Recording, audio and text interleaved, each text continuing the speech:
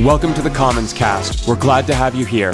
We hope you find something meaningful in our teaching this week. Head to commons.church for more information. Welcome to Commons today. My name is Jeremy, for those of us who haven't met before, and I get to help out around Commons, help lead our team here, but I do most of that out of our Kensington parish on the other side of town, and so it has been great to be here in Inglewood for the past 3 weeks with you guys. I'll be back in the summer a couple times, but I just want to say this from all of us at Commons: we love this parish better than the other one. It's fine. Don't tell them that, but it's true. Now, pandering aside, we are about to wrap up a sort of mini series here called Wealth. And next week, Scott will be back to start a 3-week series he's teaching called Habit. And after that, Bobby will be in for 3 weeks to talk about change. And we thought that during this stretch through to the summer, it would be kind of fun to give each of our 3 main teaching voices a chance to develop their own little series, come and speak here. And so hopefully this first one has been helpful for you as we've talked about this. And by the way, all of our teaching, all of our series are laid out at the start of the year in a journal.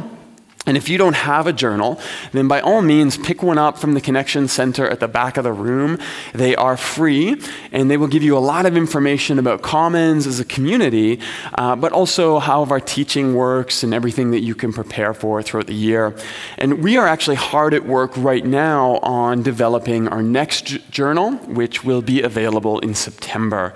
We had a big meeting this week working on the plans, and I'm really excited for how that's coming together already. And that said, this is our last conversation about wealth. And a big part of what I wanted to do with this series was to begin to stretch the conversation out from our wallets and our bank accounts to include all of the vast, uncelebrated wealth that all of us have at our disposal. So money, yes, sure, but also resources and creativity and passion and ideas and warmth and concern for each other, all of these many ways that we have to affect the world and to help create a more just expression of God's kingdom in our midst. And all of that is part of wealth. Because as we said at the start of this conversation 2 weeks ago, wealth is not simply the freedom to get what you want. It's really about the freedom from being driven by want in the first place. And the person with limitless resources matched with limitless consumptive desire is really no farther ahead than any of us. They just have a bigger house to be frustrated in. And this is why the biblical imagination of wealth and wisdom are so deeply linked to each other. Not because the wise are automatically wealthy, but because without wisdom, wealth becomes meaningless. And so 2 weeks ago, we talked about the promise of the 10 Commandments, and that perhaps what God is offering to us is not just a set of rules, but a way of life that leads to freedom from wanting what we don't have. And then last week, we talked about the relationship between generosity and justice. That wise wealth calls us to notice the story behind the story and to recognize that fair is often shaped by our perception far more than we realize. We looked at a parable of Jesus that I think really challenges a lot of our assumptions. He tells a story about a landowner who hires people early in the morning to work in his vineyard, and then again at 9 and noon and 3 and even 5 p.m. But at the end of the day, everybody gets paid a full wage. And what's fascinating about this story is that it can work in a number of different ways on a number of different levels. And I think our English translations often lead us to assume that the story is about workers that are progressively lazy. The English will often call them idle, which subtly gives this connotation that they are the problem in the story. And that's actually a good story too. God is gracious and giving and generous and caring, even despite our flaws, and I love that story. Because I need that story. God is gracious to me, and it's not dependent on my industriousness. But at the same time, as we talked about last week, the Greek language of the story doesn't necessarily have those same connotations. In fact, instead of the focus being on the laziness of these workers who were there at the end of the day, I would argue that part of the focus on the story is the lack of opportunity that's given to them. And that despite the lack of opportunity and the decreasing chance that they're going to find work, they actually stand put, waiting for a chance, even as the day ticks by and the prospect of being hired slowly fades. And if that's the case, then maybe this isn't just a story about unwarranted generosity. Maybe it's about generosity that rebalances the playing field.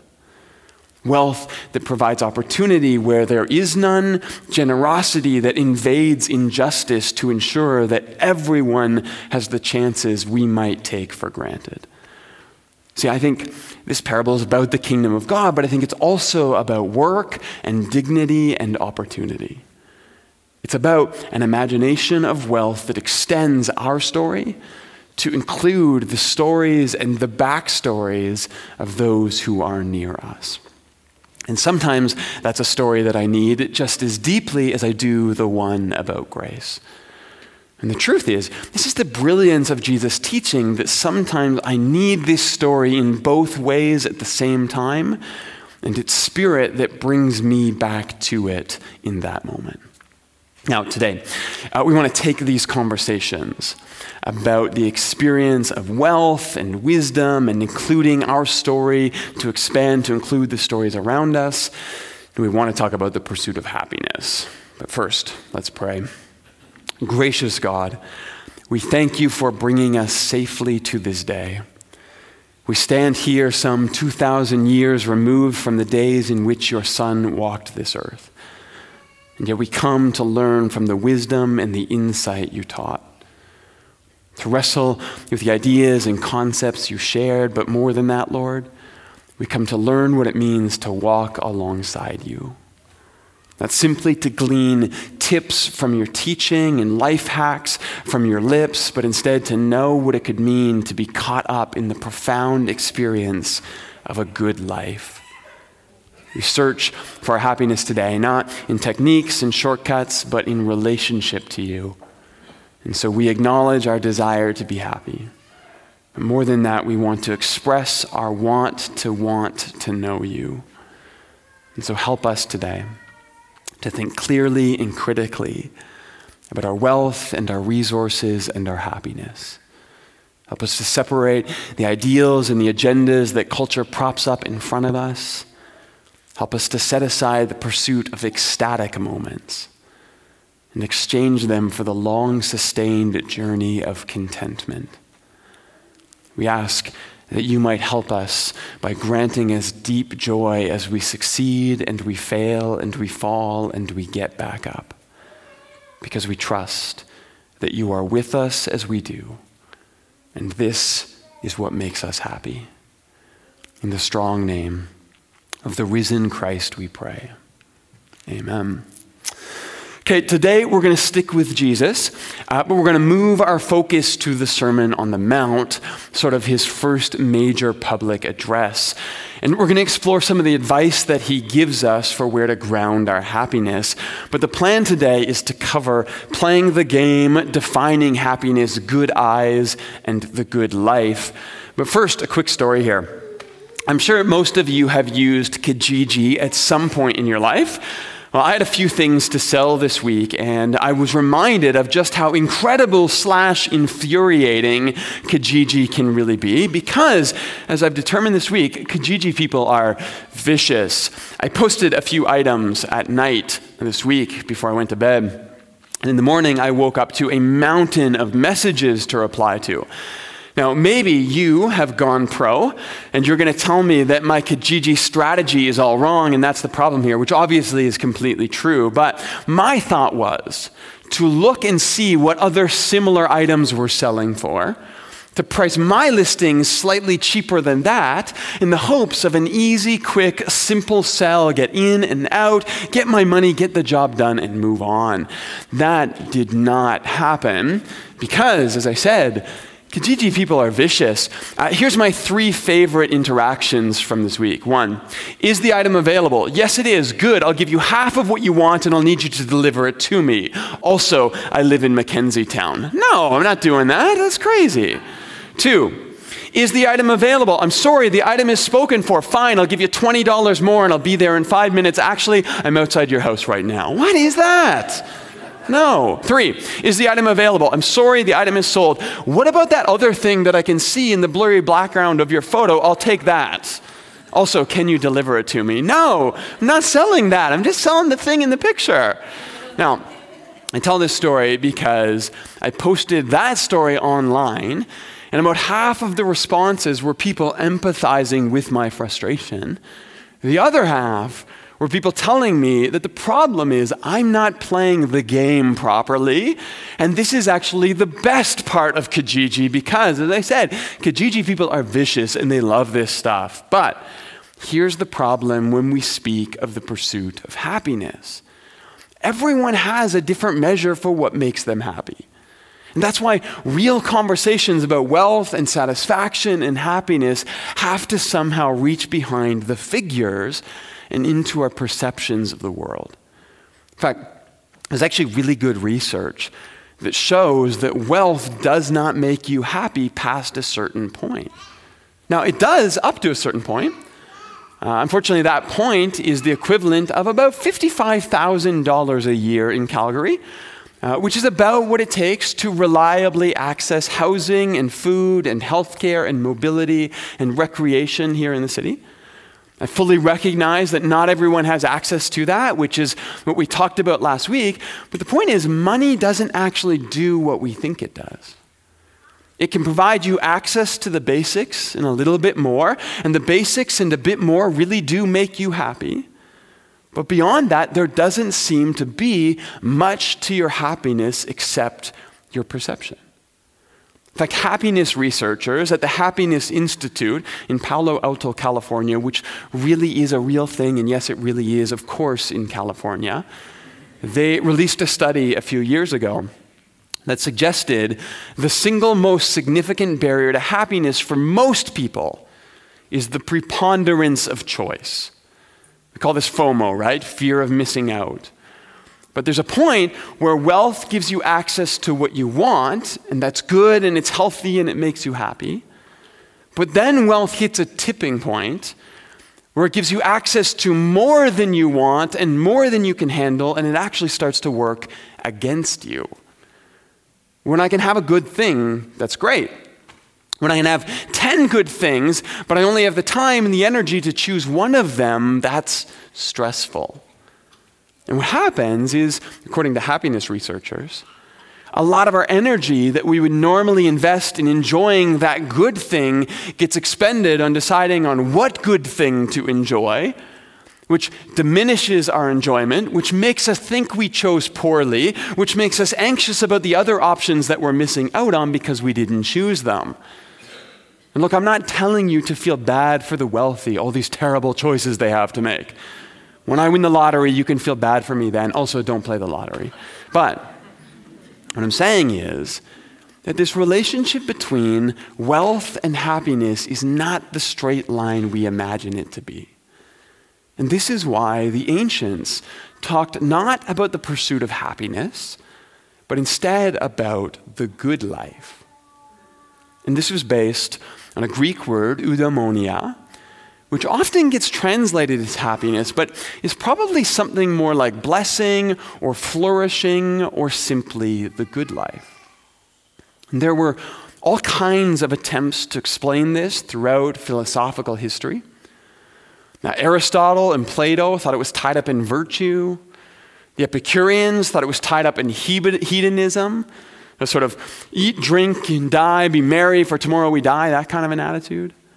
Now, the Stoics thought it was all about ethics and knowing about what to do in any given moment. But all of these things in these philosophical schools seem to understand that happiness and flourishing, eudaimonia, was more than just our external circumstances. Those matter, of course they do, but real happiness is rooted somewhere deeper in us, which is exactly what our friends at the Happiness Research Institute in Palo Alto, California have been trying to tell us. And it's also what Jesus seems to be talking about in the passage I want to look at today. Now, we're going to head to Matthew 6 to end this series. And this is part of a larger section known as the Sermon on the Mount. We're going to come back to that section in the fall, so be ready to retread some material in a few months. But we're going to start today in verse 19, where Jesus says, "Do not store up for yourselves treasures on earth, where moths and vermin destroy, where thieves break in and steal. But instead store up for yourself treasures in heaven, where moths and vermin do not destroy, where thieves do not break in and steal. For where your treasure is, there your heart will also be. The eye is the lamp of the body. If your eyes are healthy, your whole body will be full of light. But if your eyes are unhealthy, your whole body will be full of darkness. If then the light within you is darkness, how great is that darkness? No one can serve two masters. Either you will hate one and love the other, or you will be devoted to the one and despise the other. You cannot serve both God and money." It's Matthew 6:19-24. Now, what I want to focus on today eventually is that middle section about our eyes and light, because I think Jesus is saying some really interesting things there. But we need to talk about the whole section, because I'll spoil it a bit here. I think he's actually saying the same thing 3 times in this passage. Store up treasures in heaven. The eye is the lamp of the body. You cannot serve two masters. Each of these are about how wealth can distract us from what is really good in our lives and what is meant for our flourishing. But let's begin at the beginning. Jesus says this, "Do not store up for yourselves treasures on earth where moths and vermin and thieves can get it." And as I am wont to do at times, I'm going to pick on the NIV translation here for a moment, because as much as I do appreciate the NIV overall, I still think this is the best overall translation that's out there. They've made an interesting choice here with this word vermin. Now, what they're talking about here are rats. And that is certainly part of what Jesus has in mind, but he doesn't actually say rats. What he says is brosis. Now, brosis is the Greek word for the act of consumption. And given that he's talking about the act of consumption and moths, it's pretty reasonable to assume that he means vermin, which he does, sort of. Because rats would have been one of, if not, the most common in a series of threats that would fall under the category of brosis. But just as equally, this could be decay, it could be rotting, it could be rust.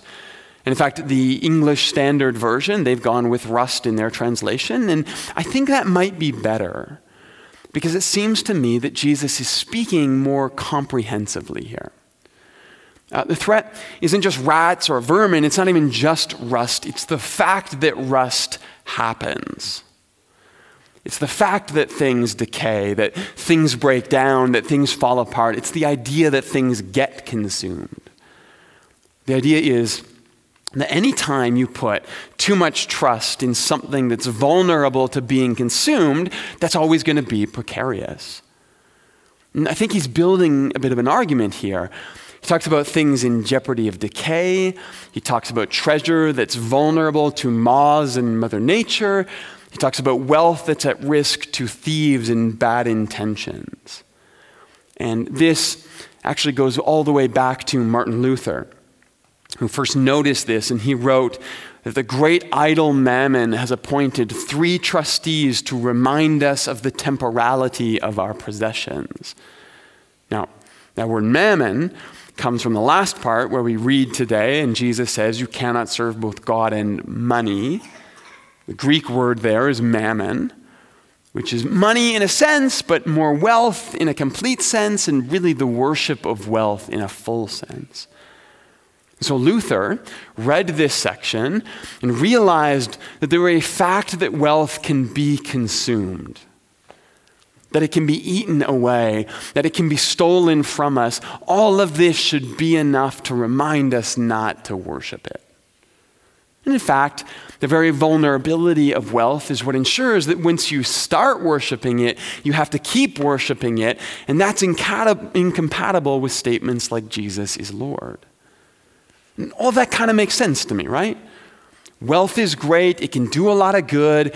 It can create access and opportunity, just like the wealthy landowner who represented the kingdom of God last week. As long as we remember what it's for, we don't make it a virtue in itself, wealth is good, except what about this section in the middle? Because Jesus starts by talking about wealth that can be used up and stolen. He ends about talking about wealth that can be positioned against God when it supplants God. Then in the middle, he takes this weird detour into eyes and bodies and lamps and health. And we can be honest here, this seems a little off topic, doesn't it? Well, I already gave away the game here. I told you I think it's all related, so we need to go back and look a little closer. Verse 22 and 23 say this: the eye is the lamp of the body. If your eyes are healthy, your whole body will be full of light. If your eyes are unhealthy, your whole body will be full of darkness. If then the light within you is dark, how great is that darkness? And if you were just to pull that section out of its context, it might sound here like Jesus is talking about things you want or you watch. I've heard this used to suggest that good Christians don't watch bad movies, or they don't listen to rock and roll, and that might be true. Rock and roll is dead. We all know that, at least until Pearl Jam releases a new album. It's coming, don't worry, hang on, guys. But that would be a very weird topic to address in the middle of two sections that are very clearly about wealth. And what we're missing here is that we don't speak the language. Or more accurately, we don't speak the languages. You see, biblical translation is a really tricky game. Not only are you translating one language with a different structure and grammar and syntax into another, but in the case of Jesus, you are very likely taking a Greek translation of an Aramaic sermon that was dependent on Hebrew sayings, and you're turning that into English. And here in the Greek, what we have literally is a sincere eye and a wicked eye. And if you're a Greek speaker, what you would take from that is a healthy eye and a diseased eye, just like the NIV has translated it.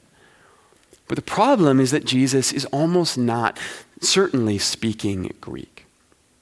He was likely speaking Aramaic when he gave the sermon, but just to complicate things a little bit more, what he's using here is a Hebraism.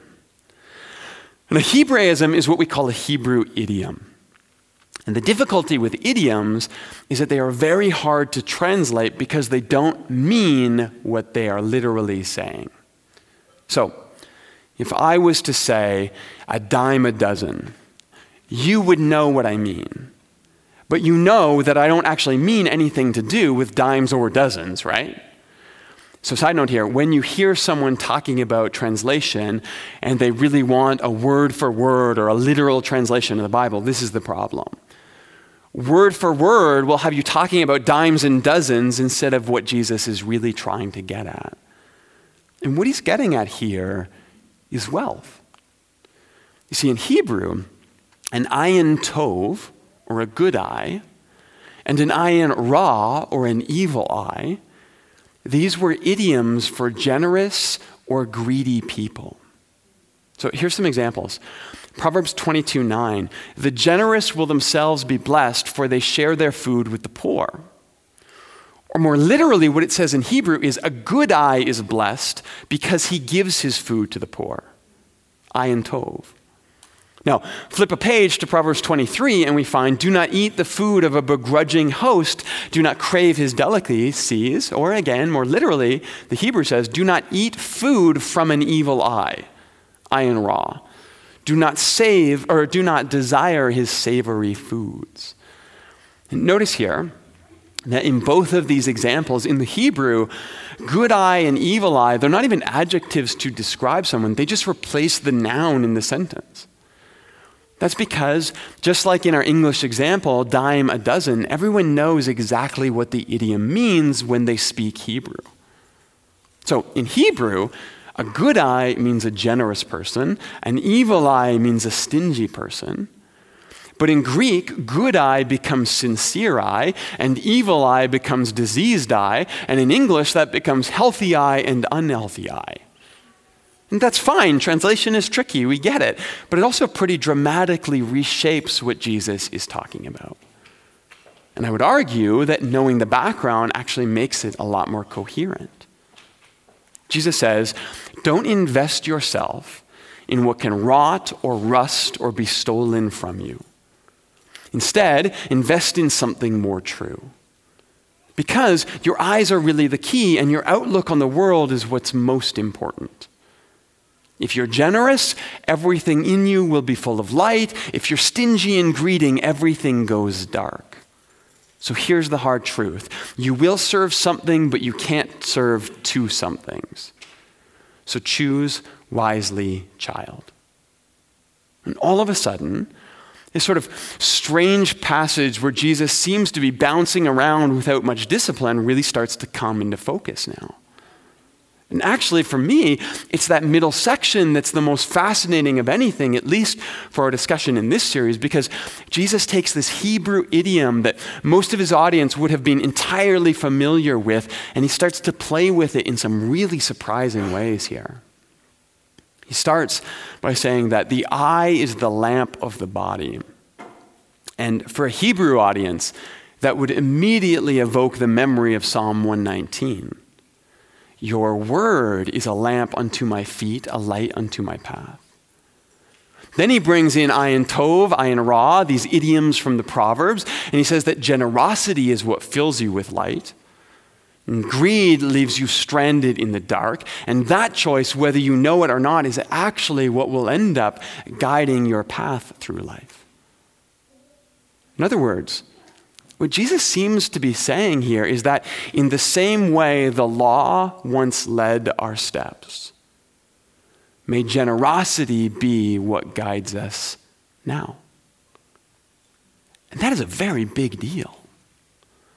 And don't misunderstand me. I'm not suggesting that generosity can replace God. In the very next line, Jesus says, we will have to choose who we serve. So choose well and serve God. But what Jesus seems to be saying here is that the law finds its climax in our generosity. As he says in another passage, I have come not to abolish the law, but to complete, to fill up, to fulfill the law. And it's as if the word of God, meant to guide our path in the world, it finds its fulfillment when we actually become generous and graceful in the world the way that God is. If we go back 2 weeks ago to the Ten Commandments, this encapsulation of the law that we started this series with, this promise that's extended to us, that if we could just follow the way offered to us by the divine, we might actually find ourselves free from the coveting that damages us. If that was always the promise, and if Jesus was always the fulfillment, then perhaps generosity was always the lamp that was intended to lead us into the life that we were intended for. What if the antidote for greed and the unhappiness of going through life always wanting more was always meant to be generosity? And look, I'm not talking about salvation here. I'm not talking about getting into heaven. I'm not talking about the grace that welcomes you into the heart of God. I'm talking about the life that you were meant for right now. The one that all of us find ourselves chasing, the one that we think more wealth will bring to us. I'm talking about the good life that Jesus says only exists on the other side of a good eye. Because here's the truth, when you are generous, and when you share what you have, when you open your story to another, when you extend yourself beyond yourself, and yes, even when you give to your church, your community, or those in need near you, none of this was ever meant to be your obligation or your duty. It was always meant to be your investment in the life that you were meant for. And it's not because of any of these weird, broken theologies that tell us we will get it all back and more. Here's the clue: you won't. It's because all of your wealth and your resources and your passion and your compassion, all of this was meant to be shared all along. And this is where your happiness is buried. So may you store up all that you've been given by investing it wherever it is most needed. May generosity become what lights your path in the world. And may your light be filled, or may your life be filled with light because of it. May you learn to pursue the good life. Not shortcuts in happiness, but the good life with everything that you have been gifted. Your resources, your money, your compassion, your care, your empathy, your passion, your creativity, your willingness to listen to someone's story. May all of it be invested in those who need it. And may you find happiness as you do. Let's pray. God, for all the ways that we have lost sight of the good life, and we have wondered about maybe acquiring more, that this would get us to where we want to go. Where we have allowed covetousness, desire, want to guide our path in the world. Might you invade our imagination so that things could be flipped and it would become a good eye, a generous life that would be the lamp that would guide us through life. May we walk the path of sharing what we have, everything that we have, not just the wealth that sits in our bank account, but all of the wealth we have been given. A shoulder to cry on, creativity, compassion, empathy. May we share it with whoever needs it generously, trusting that this is the path that will lead us back to you. God, we trust that your grace has already found us, that you have already invaded our lives and changed us for the better. But now, God, as we follow your footsteps, and we are gracious and generous as you are, may this lead us into happiness that extends deeper than the moment, but grounds us in a contentment found in the life we were meant for. God, may each of us be generous as you are. In the strong name of the risen Christ we pray. Amen.